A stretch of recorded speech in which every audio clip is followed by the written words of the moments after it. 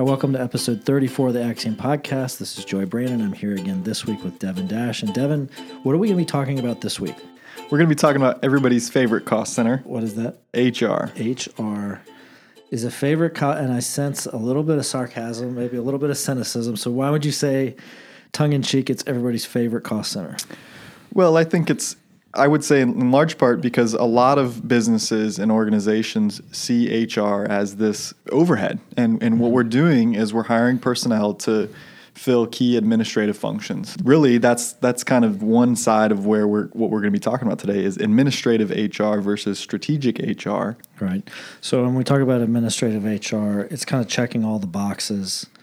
And I would say it's primarily compliance oriented. So like we have to have an I-9 on file. We have to have a W-4 on file. We have to have this safety sheet, or this document signed off saying you've been through the safety training, and we gave you a uniform, and you're acknowledging that you got the uniform. And there's all that like ticking and tying stuff, which is like a necessary evil of running a business where you're responsible for employees.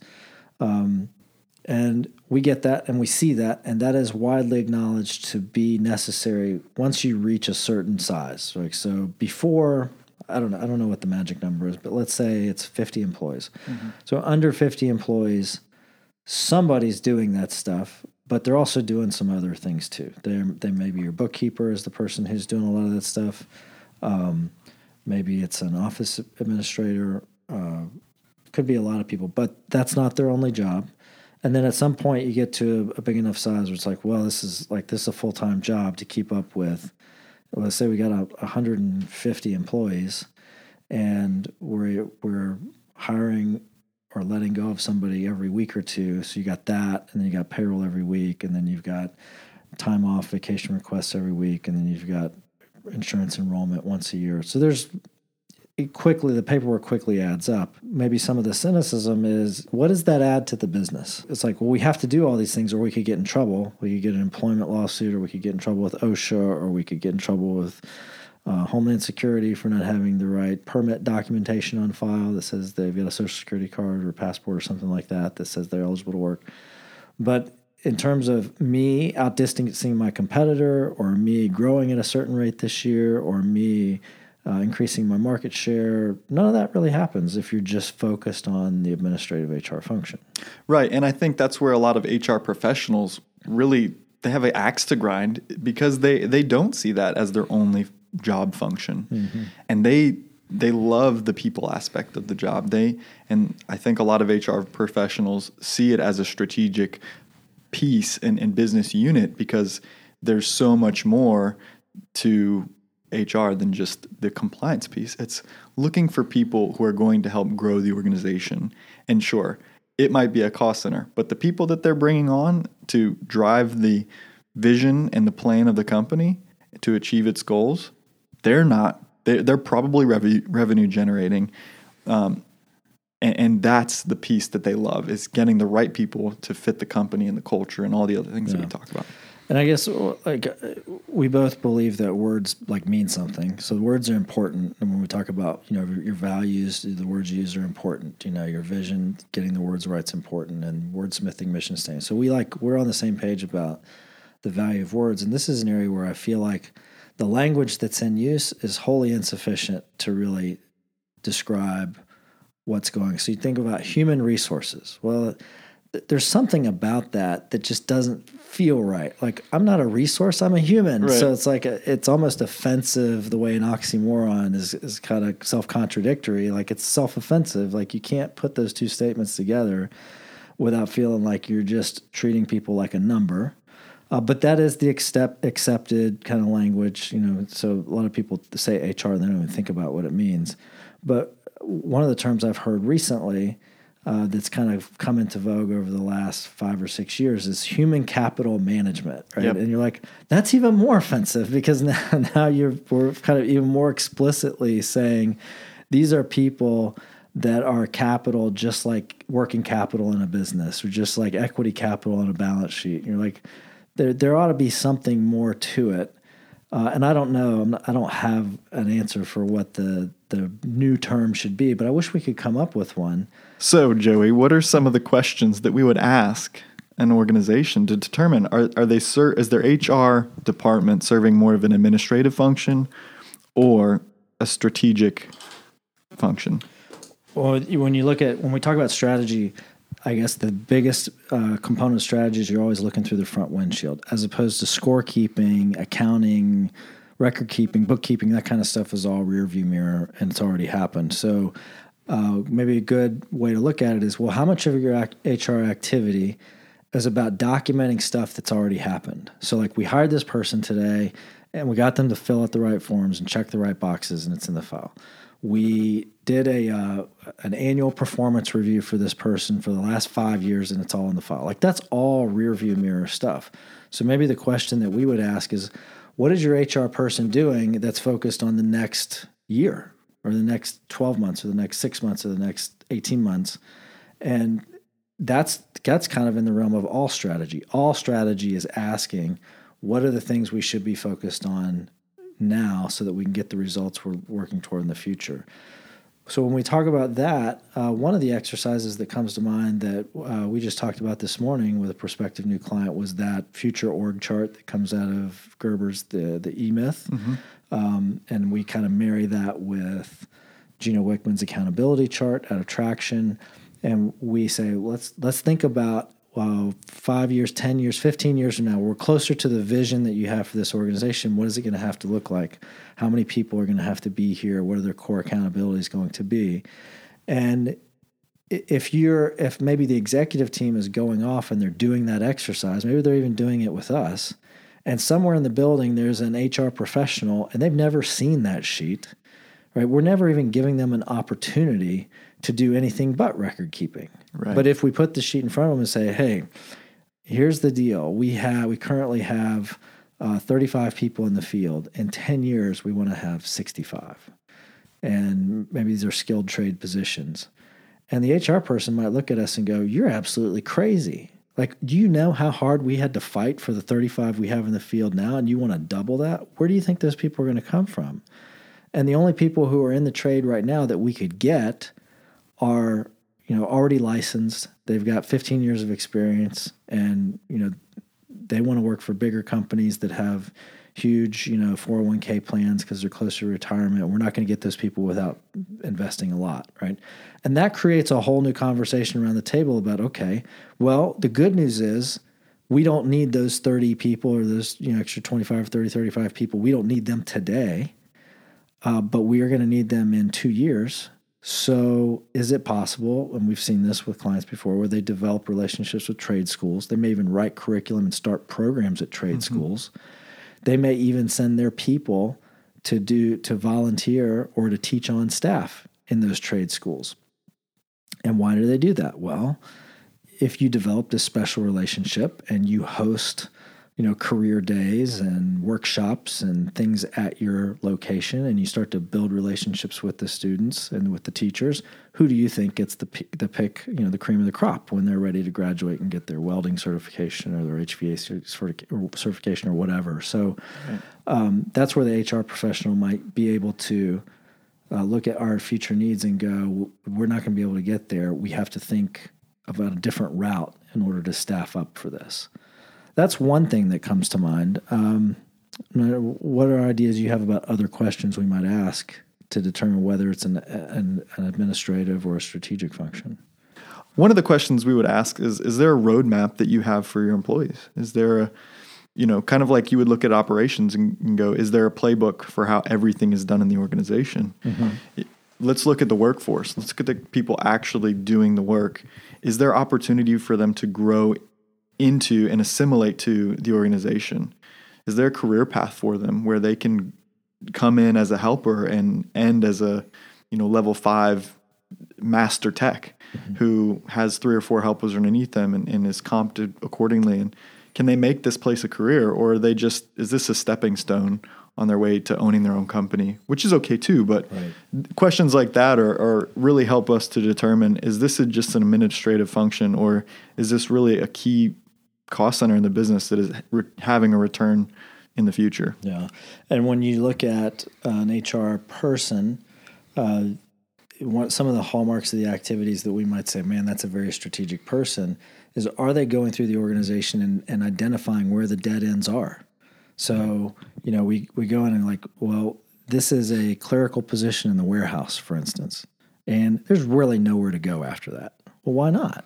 Why is that? So if you stick a person in the warehouse for 2 years and they understand every single part, they know, roughly how many of them are kept in stock, they're able to identify them by sight, why wouldn't that person be able to progress somewhere else in the organization? Maybe not the warehouse. Maybe it's a dead end at the warehouse, but maybe with that knowledge they have, you go, well, once you've been in this position and you're intimately familiar with all the parts and pieces that we use, maybe you become an apprentice. Maybe you work in the stock cage. Maybe you become a purchaser. Maybe you become a courier, because you're actually taking these parts out. Or maybe there's a lot of, but the idea that an HR person would be looking at all the different positions in the organization and going, we have no logical progression to get to the next step from here. At the end of this job, there's really nowhere else to go.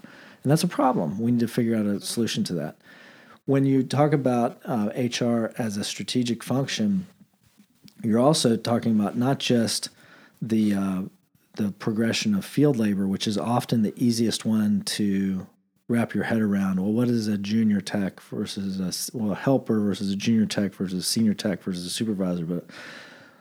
But a really good HR person also has to have a good understanding of the accounting profession, of general management, of clerical work, of customer service. So it's one thing to look in the field where the industry divides techs up into these different categories. It's another to look into your customer service department and go, what does it look like to be a junior customer service versus a senior customer service person? And maybe it's a small enough organization that there's never going to be a junior in a certain, it's like, look, we got two and they both got to be really good.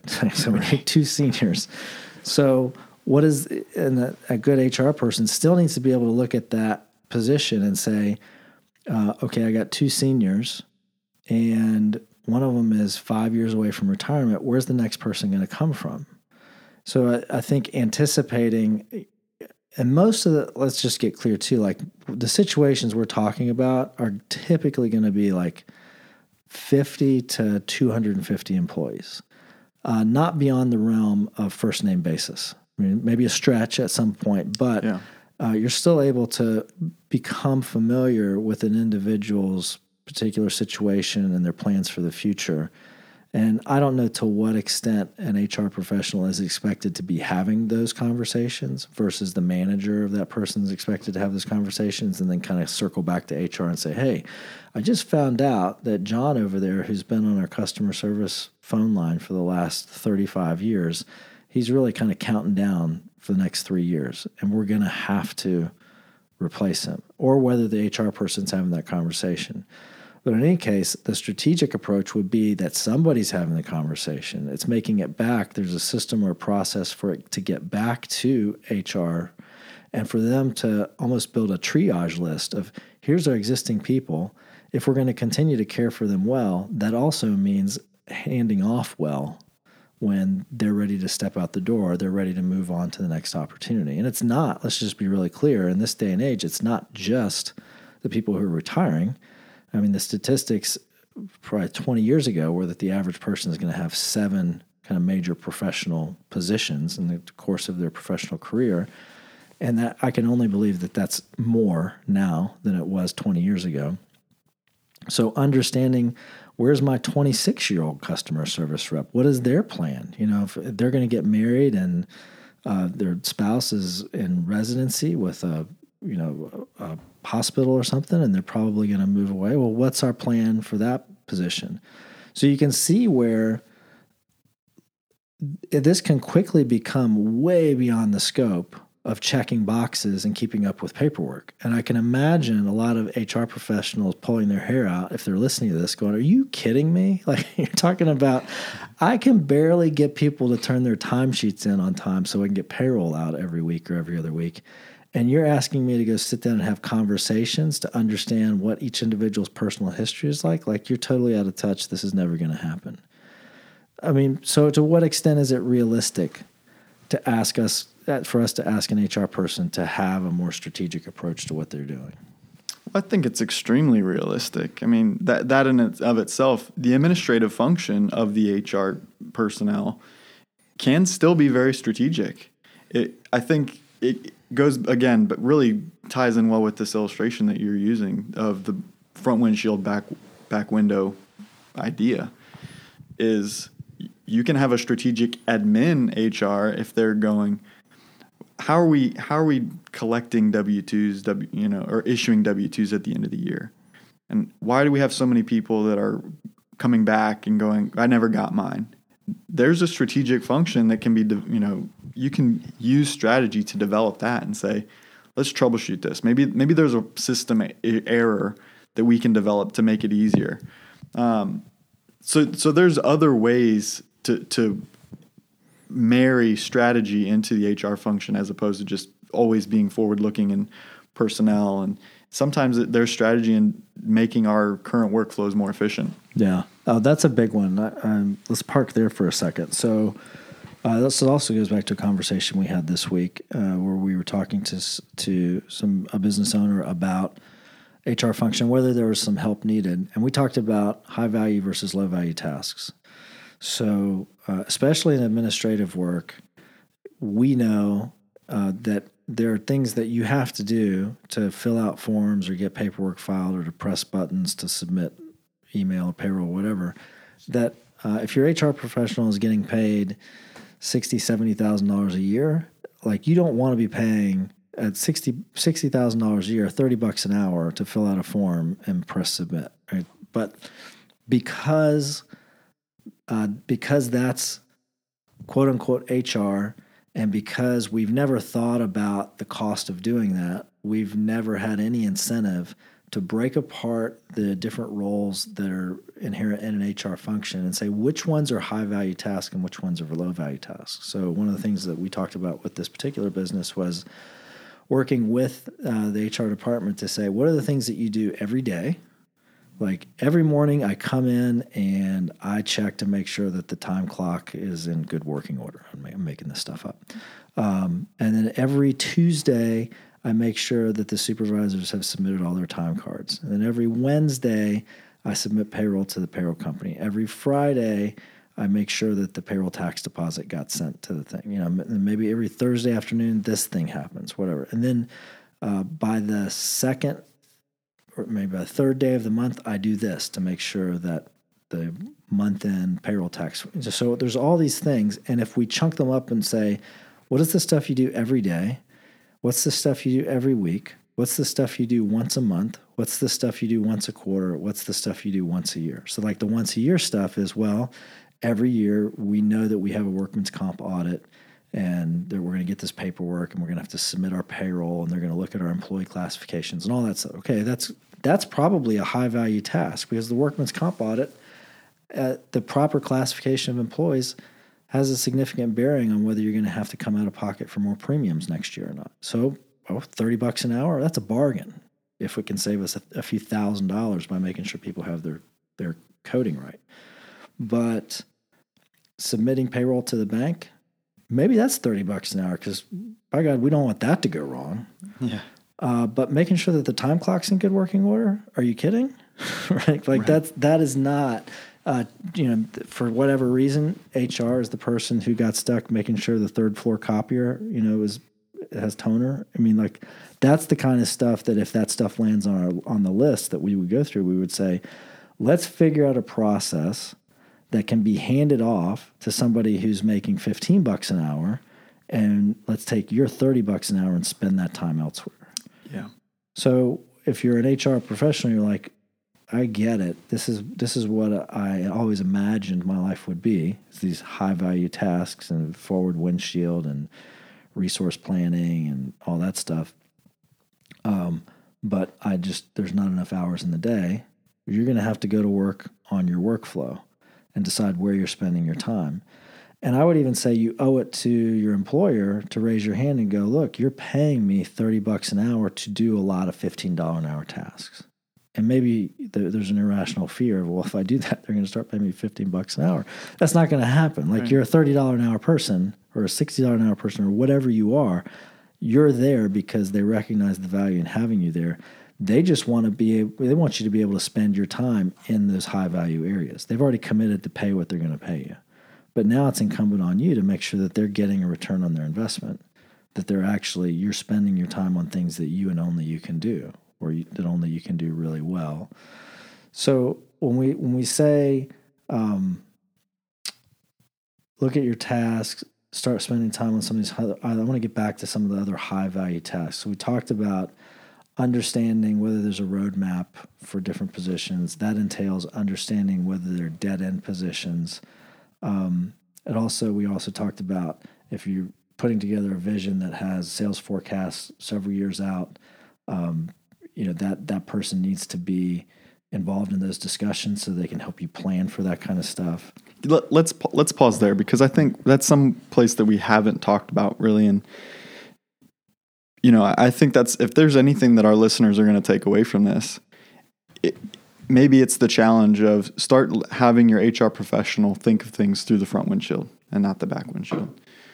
So it's not just developing the career path for your employees and looking for dead end positions in your organization. It's not just recruiting either. It's how do we grow the knowledge of our current employees? What training resources do they need? Let's look at what the market's going to be like in 10 or 15 years. How can we be competitive in our pricing and stay ahead of the curve so that we're not losing or employees to other competitors because they're poaching, because they're paying a higher rate, and we just happen to be behind the trend. Mm-hmm. And we know that hopefully in those conversations, there's other things that we're doing in our organization, like mission, vision, values, to keep our employees. We're not selling our employees on the salary or the paycheck, but there's other things that we can have our HR department look at that definitely gives them a leg up in the strategic HR function. Yeah, so let's talk about, we'll split it up into kind of two different directions. So there's stuff that the HR folks should be doing with the people that we already have. And then there's stuff that the HR folks should be doing with the people who are not here yet, but they're going to be part of our future workforce, like the recruiting side of it. So we'll put recruiting on hold for a second, and we'll still park in this place where we're working with the people inside. And you mentioned something about training. Training is an area that we see get delegated down to the individual departments, whether CSRs need training or field crews need training or sales guys need training. So if the sales team needs training, it's usually the sales manager who kind of sets that up. And that makes a lot of sense. I'm not saying we should buck that trend, but somebody who, if you're big enough to have a full-time HR person and you want them to get out of the check the box mentality, or if you're sitting in an HR seat and you're like, I really want to be more strategic, there are lots of assessments that are available regardless of your position to say these are the areas that need to be worked on. So for your customer service reps, it could be something as subjective as a survey, like rate yourself on how competent you feel with these skills. How competent are you do you feel like you are with managing your time from the time you get here in the morning? How competent are you in handling customers in difficult situations? How competent do you feel you are in training your peers to follow best practices? What are the things that you know that you need to go to work on yourself? And if you got 4 or 5 people, and HR can say, I know that my customer service manager is buried. Like the HR manager right now is going, I'm buried too, give me a break. Yeah. But at some point, if you want to take this strategic role, you got to accept some responsibility for being able to get into the business into some areas that are going to give you a chance to look forward.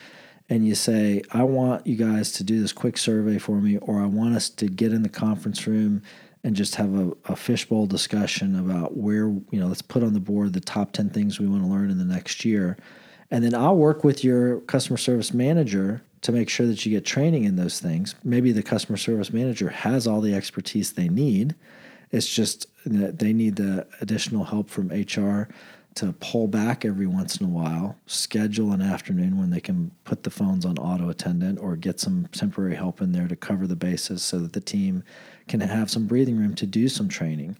And so training is one of those things that we're not saying that HR is responsible for the training, but if HR isn't identifying the need for the training and doing something to help facilitate that, they're really missing an opportunity to be strategic. And especially in field operations, like if you've got people out there who are, ripping out, tearing roofs off houses, or they're putting air conditioners in, or building, houses, HR is not going to be able to train them. Even like OSHA safety practices in the field, HR is not the person to do that. But HR can definitely say, listen, if we're going to be effective in the next decade, we have to, raise the bar for our skill sets. And that involves some training. And here are the areas I've gone out and done the work to survey the people, or I've done the work to look at the industry, or I've done the work to take an industry tool and assess the skills and competencies of our people. And here's what we need to work on. And here's how I want us to work together to do this over the next year. So training can be a very strategic piece of that. Let's talk about evaluation. So let's talk about the dreaded annual performance evaluation. And that definitely happens with the people who are already on board. Yep. So how do you make that strategic? Well, you do it in a way that is relevant, and I'm a big proponent of continuous evaluation. Don't bring your employee once a year and have a conversation with them about everything that's happened in the last 12 months. Chances are all the good stuff that you're going to want to say has happened in the last 2 or 3 months, and all of the negative feedback that they're going to hear happened in the last 2 or 3 months. And I think what the risk that you're running there is that this employee has done countless positive things for your organization, and maybe they're like, they recognize those. They are glad to be here. They see those things as really contributing to the overall progress of the organization. But you don't say any of those things. Right. You're not giving them any of that positive feedback. Some of the more relevant, recent things, but nothing, in a large scale, you may be missing a lot of good things that they've done. Right. So here's an exercise. Like if you doubt the veracity of what Devin's telling you right now, this is a really, and I've done this a few times. It's a great time of year where this will be released before. It's released before the end of the year. Mm-hmm. And it's actually a time of year when we try to do, I encourage you to go off and do some planning. I try to do some personal planning and setting goals for the next year. So if I said, Devin, I want you to take a few minutes and just recap your year for me. And so you would sit down, and what you just told me is you'd probably be really good at recapping October, November, and December. Real good November. Yeah. Maybe sketchy October. But if I said, I want you to do this, I want you to take 12 rows on your piece of paper, and I want you to do January, February, March, April. And I want you to go back through your appointment calendar. I want you to take a quick look at your email. It's going to take you a little while. Go through your email, go through maybe your wife's calendar for family events. Go through your photos and your phone. Tell me, what were the big things that happened in January? And what were the big major events in February? And if you went through that, we get a totally different picture of your year. Absolutely. Now, it would take a hell of a lot more discipline and more time to do that, but we would both agree if we wanted to have an accurate picture of your year that you could come back to 10 years from now and say, this is what 2019 was like for me, that's the way to do it, not tell me about your last year. Yeah. So the idea of constant evaluation, we would say is, and I've done this before, where it's like we try to sit down every 30, you and I do this once a month, it's your agenda in the afternoon, usually on Friday afternoon. And it's like, the agenda is yours. What do you want to talk about? What kind of feedback do you want from me? And we actually did this today. Yeah. Coming back from an appointment, and you're like, you wanted some feedback. And so we had a great discussion about that. And that was not a formal performance evaluation per se, but it's probably a lot more effective than me sitting down on your anniversary date and going, this is how you did this year. Yeah. So when we talk about a strategic HR professional, if this is, again, like they're not in the position to do these continuous evaluations, but they're trying to create an environment where the other managers are doing these continuous evaluations. So it's almost like a train the trainer kind of situation where you have to drive home the fact to your fellow colleagues, because when we sit around a table in a leadership team meeting, the HR person's usually there, right? They should be. If they're not, that's probably a good indication that it's mostly an administrative function, right? And so we would like to see that transition happen where that person's in the room and they're thinking strategically through the front windshield. But they're sitting shoulder to shoulder with the sales manager, with the field manager, with the customer service manager, with the CEO, and so these are your colleagues. What are you doing? What part of your role do you see it to be to train these people, to influence them, really, not train them, but to influence them to be giving these kind of consistent, continuous performance evaluations? And that's a behavior change thing that, like, now we're asking the HR professional to really up their game and to assume a level of responsibility that, to be frank, a lot of them probably aren't going to do. Like, well, that's not on me. Like, it's not my job to convince these people that they should be reviewing their folks more consistently. But that's what it takes to be strategic, right? That's what it takes to really have an influence on what's going to happen in the future. And if you can be the champion for making sure that people are getting more than feedback every 360 days, it's got to make a difference in a big way in the company. Yeah, absolutely. And that, the HR professional going, there's no way I'm ever going to do that. You don't have to leg it out all by yourself. I think that's something we should reiterate. But it may require you to take 90 days and look at all of the resources available in the market. I know that there's probably a half a dozen or more tools that you can give to a manager to say, this is what you're going to use to review your people every 90 days. And they're going to be on a cycle. So every 90 days, you're reviewing another person in your in your department. We use a tool, the Reach ecosystem has a 360 profile that we run. And that's a really great tool that an HR manager could give to their, the department manager and say, you're going to run this every 90 days on your employees, and everybody in their team is going to rate them, and you're going to rate them. And then you're going to sit down with them and cover some of the highlights and lowlights of that report. And it's a consistent tool. And that's it. It's the tool. So don't take it on yourself to organize all this stuff, and just go find the tool that your people are going to use that you find to be most effective. So in that vein, professional development is one that I wrote down here, where professional development kind of writ large is like the professional development plan. We kind of talked about that earlier where, okay, we want this tech to progress from level 1 to level 2 to level 3, whatever. We want this dead-end job to have some kind of opportunity afterwards if the person demonstrates competency and growth. But professional development, more as a conceptual piece of how do people learn in your organization?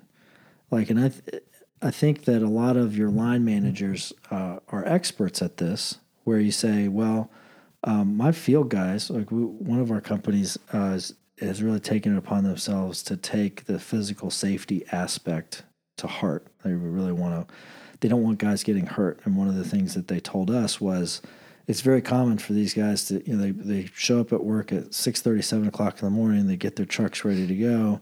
And, by 8:15 in the morning, the only thing they've done is chug a cup of coffee, and they jump out of the truck and, either climb a ladder or jump in the bottom of a ditch and start swinging something.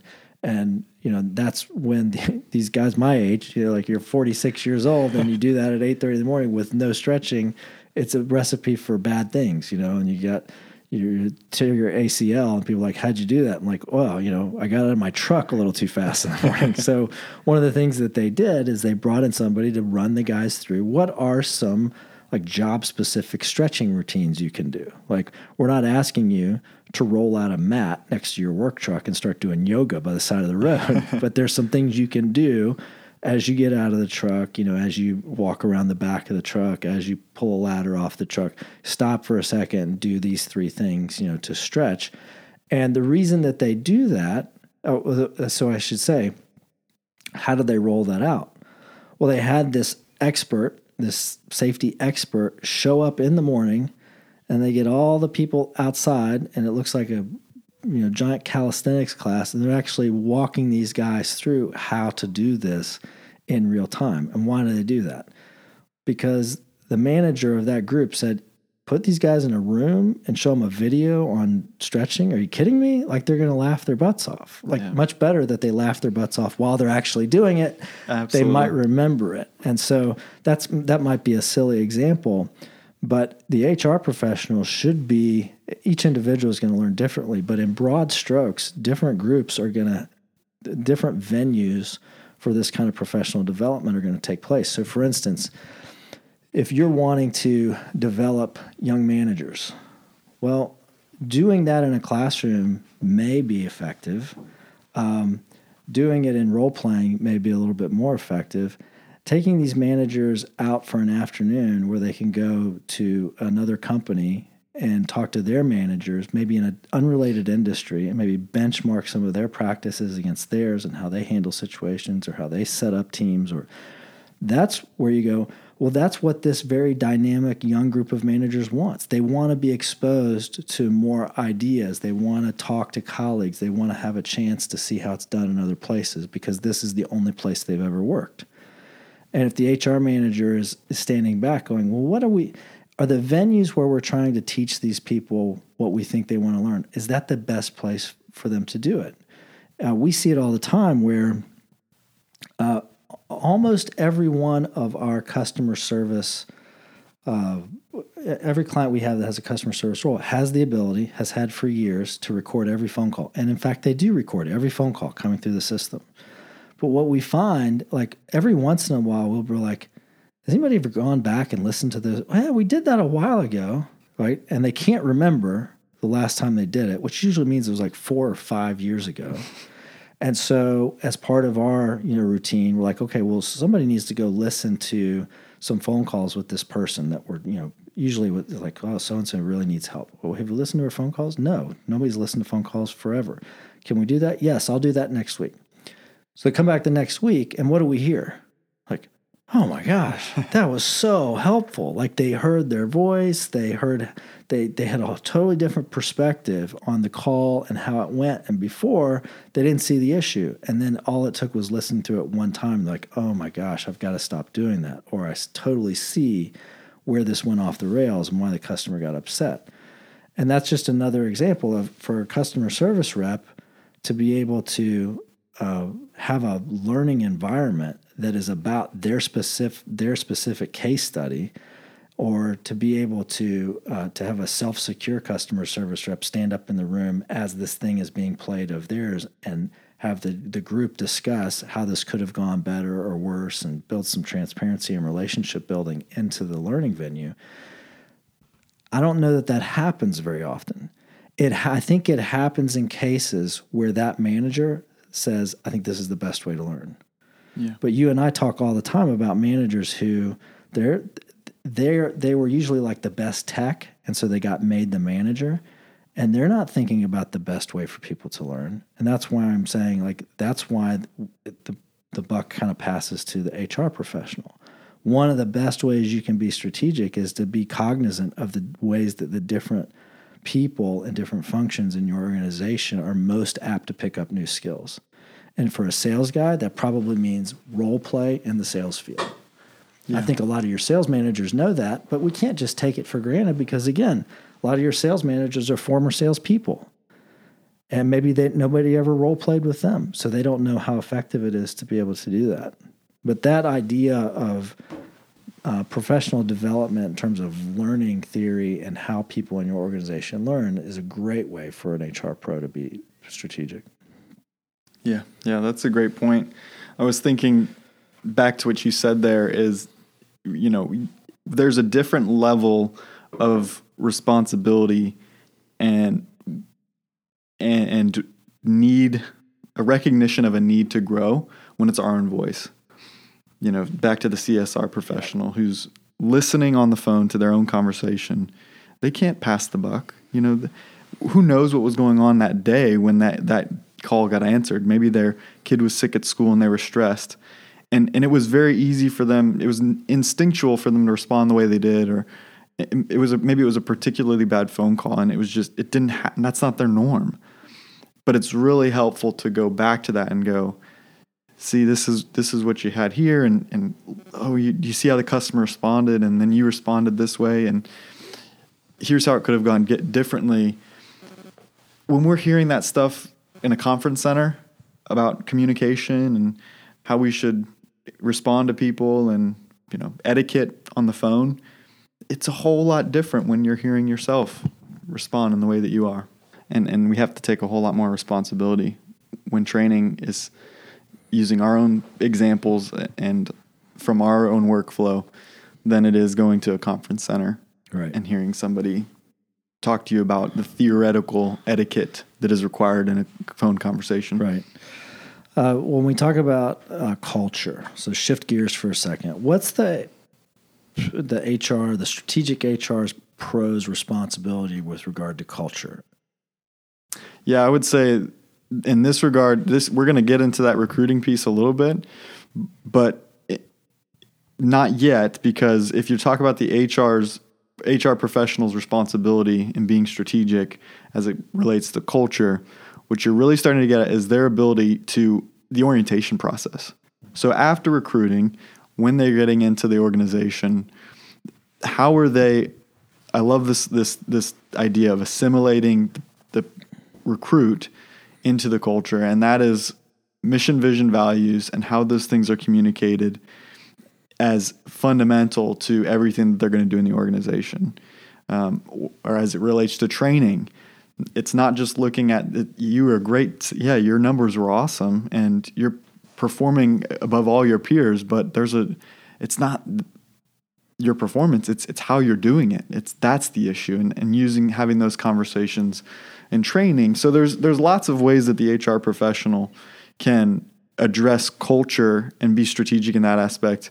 But it all relates back to those mission, vision, values that we talk so much about, and how are those at forefront of every conversation. Yeah, it made me think of what's the normal trajectory or the normal workflow. Switch over to like the admin HR side when we need to hire somebody new. And so the first thing we do is we post an ad, maybe on an Indeed or maybe use a recruiting service or something. And what do we put in the ad? Here's the description of the job. Here's the skills that you need. And here's the minimum education requirements. Right. Call us. Submit your resume and cover letter. So when we talk about culture and we talk about safeguarding culture, we've worked really hard to instill these values in the people that are here. And we've got this great team, and we can talk about values in the context of getting work done and how it gets done. And we're holding people accountable to living out the values. And we're talking about the values in meetings. And we're values. And that's resulted in a great culture. And, okay, we need to add somebody to this team. And the first thing we lead with is not values. The first thing we lead with is skill set. Do you have the skills to get the job done? And so we bring the person in. I've seen situations where they go through an entire battery of tests. Like the first interview is skills assessment, and it could be welding, it could be putting together an air conditioner, it could be a field test on a roof. And then the second is, the value, is your driving record current? Can you drive a truck? We're going to be able to get you insured, drug test, all that stuff. And so we're kind of going through, and the whole time we're focused on, can the person do the job? Right. And then they get to the final interview, which is maybe with the business owner, because the business owner has said, it takes a lot of pride in the fact that nobody joins the company without me getting to look them in the eye and determine if this is the person. And that's the point where maybe the business owner, if this is a company that's kind of got this rich, intentional culture around a set of core values, starts to talk about the values. But the sentiment is, especially in this work environment, right before the person walks into the room, the HR professional says, man, I'm really glad we're getting to interview this person because I had to go through 50 resumes to get the one that, would potentially fit, that has the skill sets we look for. Mm-hmm. So right out of the gate, before the interview ever starts, the stakes are really high for not hiring this person. We've kind of led them down this path, and they've passed. And now we get to the critical question of, should this person even be on the team, not from a skill set standpoint, but from a core value standpoint? Do they resonate with our core values? Are these values that we can talk about their prior work history and they can give us examples of where some of these values were lived out? Are these values that they can point to in their own family or their own, personal relationships? Are these values that they get excited about, or are they just kind of like ho-hum? Do they see these as setting you apart from your competitors, or do they look at them as, wow, this is kind of like an extra burden I have to carry if I come to work here? And those are all questions that if they fail on any of those fronts, what they're failing on is they're saying, this is not a person who's going to fit into your culture. And if in a moment of weakness, you're like, well, I didn't get a super enthusiastic response, but HR just told me if we have to go back to the drawing board, it's another 50 resumes before we might get to another interviewee. So let's give them a shot, and we're going to put them. There's a really good team over here. I'm sure they'll be able to bring them around, or I'm going to give them the benefit of the doubt. And that's if the business owner is lucky enough to get a candid response and an honest response out of that potential recruit. Because they're thinking the same thing. Well, they had resumes. You're probably not the only company they submitted a resume to who asked for those particular skills. And so because I'm going to spin it and say, because we didn't do a good job stewarding our culture, we didn't do a good job stewarding this individual's time in the hiring process, they're going to get to this last step and go, well, all the other companies that I had resumes to, I told them that I had accepted this position, and now I'm getting ready to take the job from the business owner. Oh, now he's having this values conversation with me? Right. I can fake it. Right. I mean, I don't know where the statistic came from. Are equally high for the business owner. Equally high for the prospective employee to fake it so that they don't have to start back at square one. Exactly. And, I said this in a previous podcast, but the statistic is people can fake it for 16 hours. And if they've invested all this time and they really want the position because they do have the technical skill set and they do like the idea of working at your organization, even if they're not 100% on board with your values, then they're going to give you the answers that you want to hear. Right. So the flip side of that, the remedy to that, is you got to lead with the values. Absolutely. You got to be leading with the values. You got to be putting those out there in your ads in a way that maybe you attract people who don't have the exact skill set you need, but are attracted to your values, because we can train people into a lot of different skill sets. Now, there's some exceptions. If we have to have licensed electricians, or we have to have, nurse practitioners, you can resonate for our values all day long. But if you're not a nurse practitioner, we can't hire you.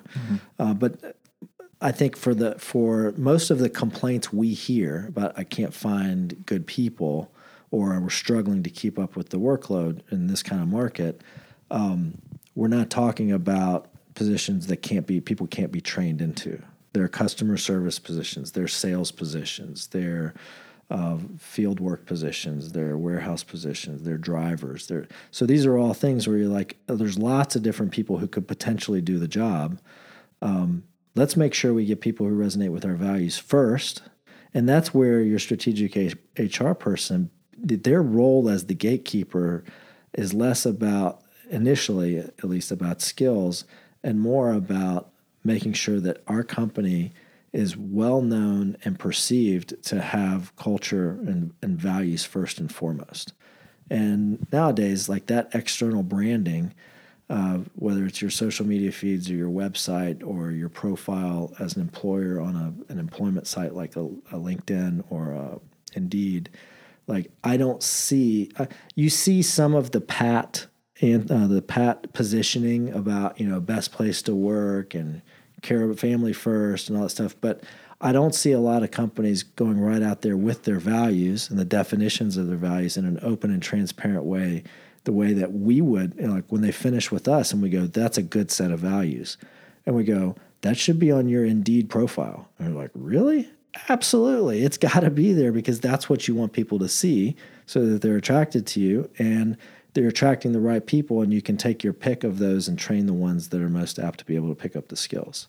But that's an HR function, because those are the people who are controlling those tentacles, out into the world of potential recruiting. So we just, to recap, we just want people to focus as much on the cultural side, maybe even lead with the cultural side and put skills second instead of vice versa. Yeah.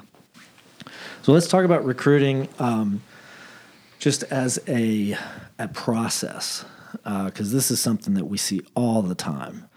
I need somebody. Can you get me somebody? I'd be like, at that point, it's too late. Yeah, it's very, very reactive, and it's, unfortunately, it's kind of the norm in a lot of organizations when it comes to finding personnel. And one of the things we advocate for in response to that is we're always hiring. We are always looking for people, or even beyond that, our HR professional is required to spend time with the local technical college, or go and make sure that they're at the 3 or 4 career fairs at each individual local college. These are things that your HR professional should be doing as it pertains to recruiting as a process, because if you just post it on Indeed, or God forbid, Craigslist. We've heard lots of bad things about Craigslist. I suppose it depends on you. Somebody's going to slap me the other day when I said something about Craigslist. I can't remember who that was, but I got a really dirty look about putting an ad on Craigslist. It depends on the industry, I'm sure. But, they should have this beyond the, let me, kind of like a sales function, They're fielding leads. They're just, whatever comes in, they're going to respond to. And there's just something so reactive about that screams non-strategic in terms of the recruiting process.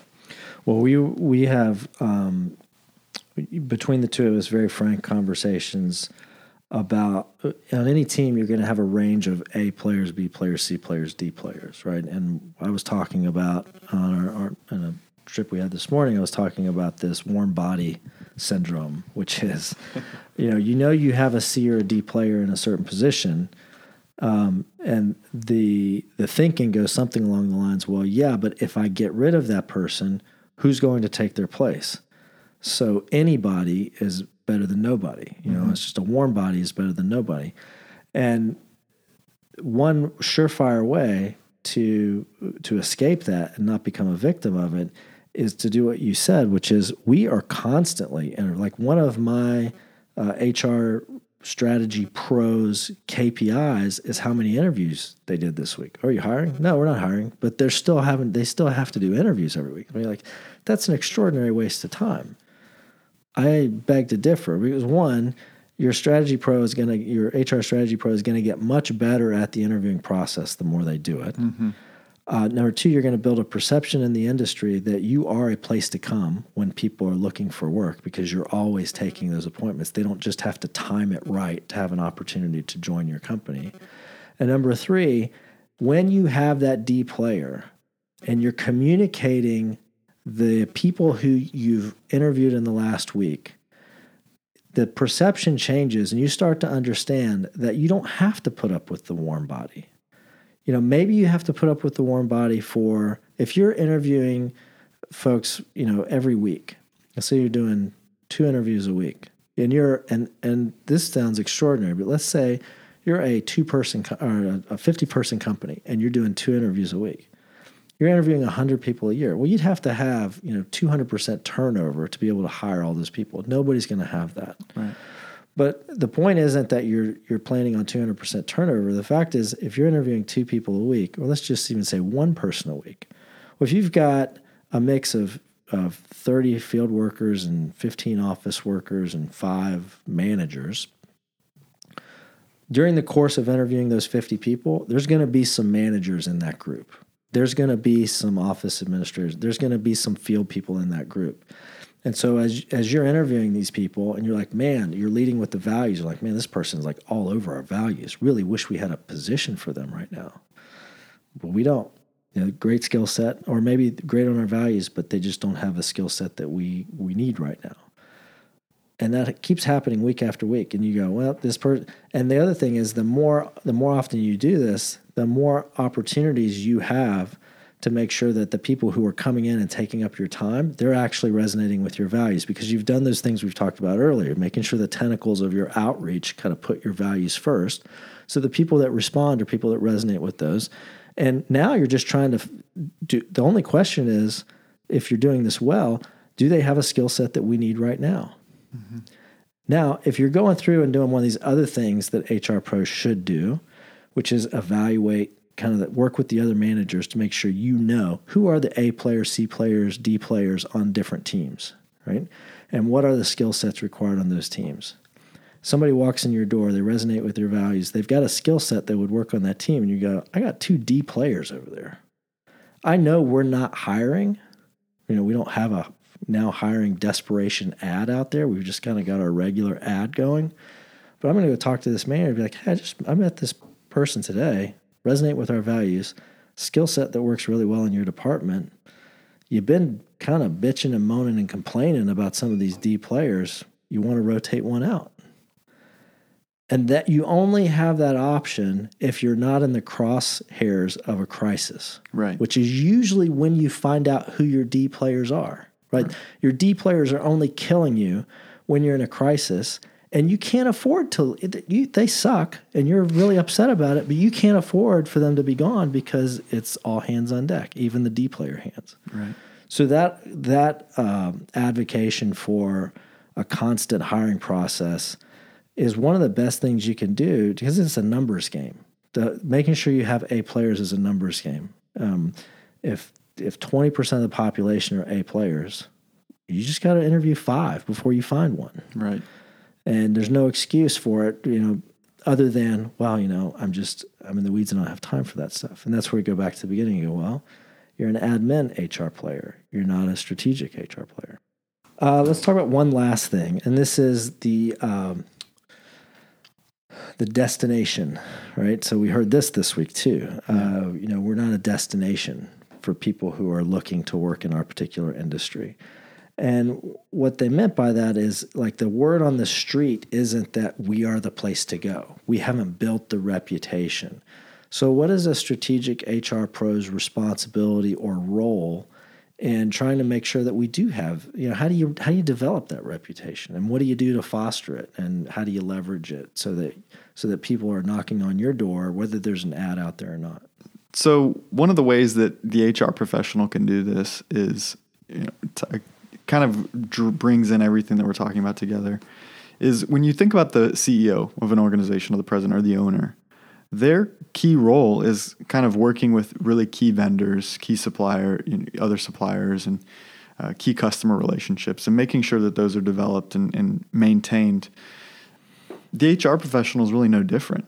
They know the key partners in the industry, and part of their responsibility in being proactive should be making sure that the resources that organization is going to offer to prospective team members is top of mind. So that when, John is looking for a job and he goes to a particular supplier, he is getting the nugget dropped that, well, you should go work for such and such organization. And so it's really the HR department professionals' responsibility not to just go out and be face-to-face with the prospective employee, but also the other, arms that make up the community for that particular business. So if we're saying like a sales and marketing professional, like you're the sales manager, it's kind of part of your responsibility to know where all of your competitors are priced, and what kind of features and options they're offering, what kind of promotions they're running, what kind of warranties they have attached to their products, what the general experience is of their salespeople, maybe how they're dressed or how they present or what tools they're using in the field. And that, we would say, well, for a salesperson, obviously, like, you got to know what you're up against. You got to know what your salespeople are up against. And from an HR perspective, it's like, you got to know what you're up against. And what are you up against in the market out there? Well, there's the benefits, like we could come up with, our list of benefits is longer than your list of benefits. But at some point, do I really care whether it's a cafeteria plan or a 401k plan, or, I mean, benefits are benefits. You offer health benefits, I offer health benefits. Well, my 401k is a 3% match and yours only a 2% match. Not super compelling, right? But we see, the administrative HR function, that's what they do. They hang their hat on, well, our list is longer than your list. I think it's more compelling to say, what's our reputation in the market among the people who are our potential new employees? Mm-hmm.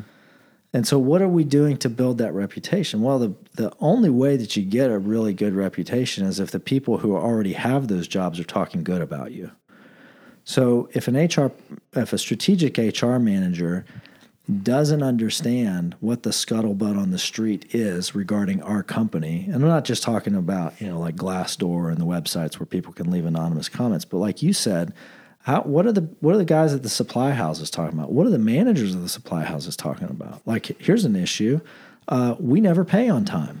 And so the supply house hates us. They're never going to send anybody to us because they never get paid on time. They're not going to send a potential employee because they're going, well, maybe they're not going to get paid. Yeah. So then you go, hey, accounting, I know you're trying to squeeze every nickel out of these vendors and finance payables, but this is not a good idea. This is hurting our ability to have good street cred. And when a new person to the area walks into a supply house and they go, hey, do you know any companies that are looking for electricians, or do you know any companies that are looking for mechanics?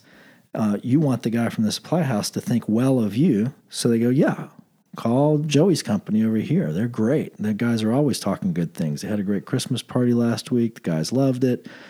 And, make sure that the vendors know it.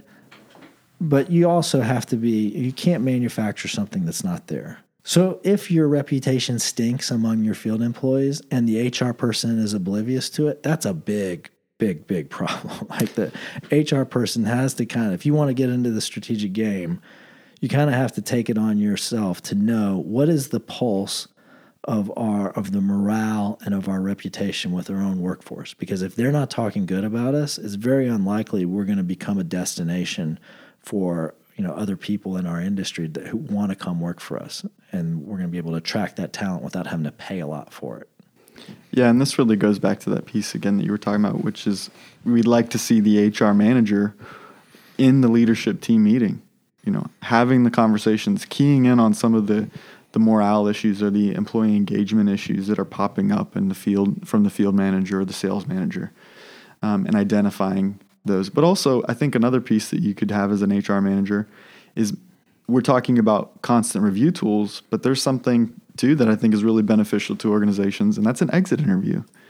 Maybe you have a technician who's leaving and you're not quite sure why. They seemed happy but for whatever reason they found better opportunities, or they're going to move, or whatever reason they give. There's so much valuable data in saying, really, what are the things, you were here for 10 years. What are the things that you love about the place?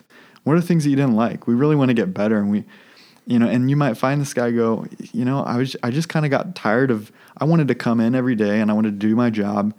And what I found oftentimes was had to wade through all of the administrative baggage because my manager, he was great and he loved me, but he really didn't do a good job at helping me just come in and do my job well. I had to carry some of his baggage with me and overcompensate in other areas. And those are the kinds of other things that an HR manager could do to be strategic in making sure that the organization's reputation among the community is positive. Yeah. And when you talk about those kinds of conversations, like, we are so far removed now from the record keeper kind of role where you've just had a very, it could be sensitive conversation, could be a passionate conversation if they really want to let you have it right before they walk out the door. But regardless, you've just learned something that if it's going to do any good, if knowing the information is going to do any good, now you have to go do something with it. Right. And you may have to go to, the exit interview might have been like, man, I kind of liked working here, but I got to the point where I was babysitting my own supervisor. Like, they didn't know, I just got the feeling they didn't know how to do their job. Or I got the feeling that they didn't want to do their job. Or I got the feeling that they weren't interested in going out and finding more people and helping us out. And I've been working 100 hours of overtime, every 2 weeks for the last 6 months, and my wife has had enough, and I'm going to work over here because they've got plenty of people. And so now the HR manager, having had this exit, it was a fantastic idea, have had an exit interview. The question is, what are you going to do with it? Are you going to revert to record keeping and like put it into a confidential employee file and file it away? And then when that manager comes up for review, you like whip it out. And you're like, how do you explain this? This is why you're not getting a raise, right? And that's all that record keeping baloney that, I don't want to say baloney. It's important. The compliance is important because it keeps us, it's a risk management, but it's not related to the growth of the business like a conversation where you go to the manager and say, hey, can we talk? I just had an exit interview with the guy who was leaving, and he shared some things with me that have a bearing on your professional development. And, we talk about a business's ability to grow. Like some of it comes down to process, and some of it is, are they in the right product at the right time? But a huge chunk of a business's ability to grow comes down to its ability to implement behavior change. And so as a strategic HR professional, you're going to be privy to so much information that one of the biggest requirements, kind of skill sets, I guess you will, non-negotiables of a good HR manager is discretion, because you're going to have access to all this information. And information can be perceived as power, but only when you use it as a weapon. Right. It's much more useful in its ability to affect change when you can use it to come alongside other people and share things with them in a caring and beneficial way to exhort and encourage them, and maybe make them aware of some blind spots or hold them accountable to some things that they've just been kind of fighting and they don't want to do it because it's more work. And like your ability to implement change goes a long way toward not just the company, achieving its strategic goals, but you being perceived as somebody who's more than a record keeper. So I guess our exhortation to the HR pros out there who have a very difficult job to do.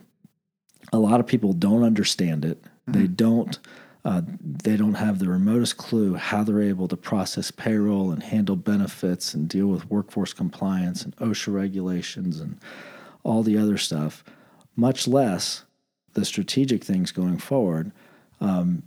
You have a huge role in the organization if you'll pick up the mantle to be strategic. And if that means that you've got to get bandwidth because you're just ticking and tying too many boxes and pushing too many pieces of paper around your desk, then you owe it to yourself to go have a really honest conversation with your boss to say, this is the role that I always envisioned, or this is the role that I'm being called into, and I just don't see a way to get there with the stuff that we're doing now. I've done some homework, and if I can offload these tasks to a clerical person or a part-time person, I think it's a good start in getting me some bandwidth to get there. Or one other thing we talked about in relation to that is maybe it's not, I've done some research and I think these are the clerical tasks I can get off my plate. Maybe you even find, I've done my research and you bring to your boss, these are some of the things that I'm like issues that I can diagnose. Like people double, triple checking, a given process so as to not make sure it's that it's accurate. Mm-hmm. And I think we could save a lot of time there. Developing those systems and processes so that at the end of the day, the HR professional is not overloaded with all this work is another way to what you're saying. Awesome. Yeah. Work smart. It's not just about throwing more hands or more labor dollars at it. That's what I hear you saying. Right. Exactly. All right. Have we exhausted? We have not exhausted. We don't have that much hubris to think we've said all there is to say about HR, but I hope and I think what hopefully we've accomplished is giving the HR professional encouragement and letting them know, hey, you're not alone. We know that HR is a much better animal than the world gives it credit for. It's not everybody's favorite cost center in a sarcastic sense. It is a very important strategic cost center but it only serves that purpose if we start looking through the forward window or the windshield of our organization, and then doing some of the hard things like going and having conversations to implement some of those forward-thinking ideas that we've shared. And hopefully we've given the HR personnel or manager some encouragement to do that and be confident. Well said. All right, we'll see you back next week on the Axiom Podcast. Thanks for listening.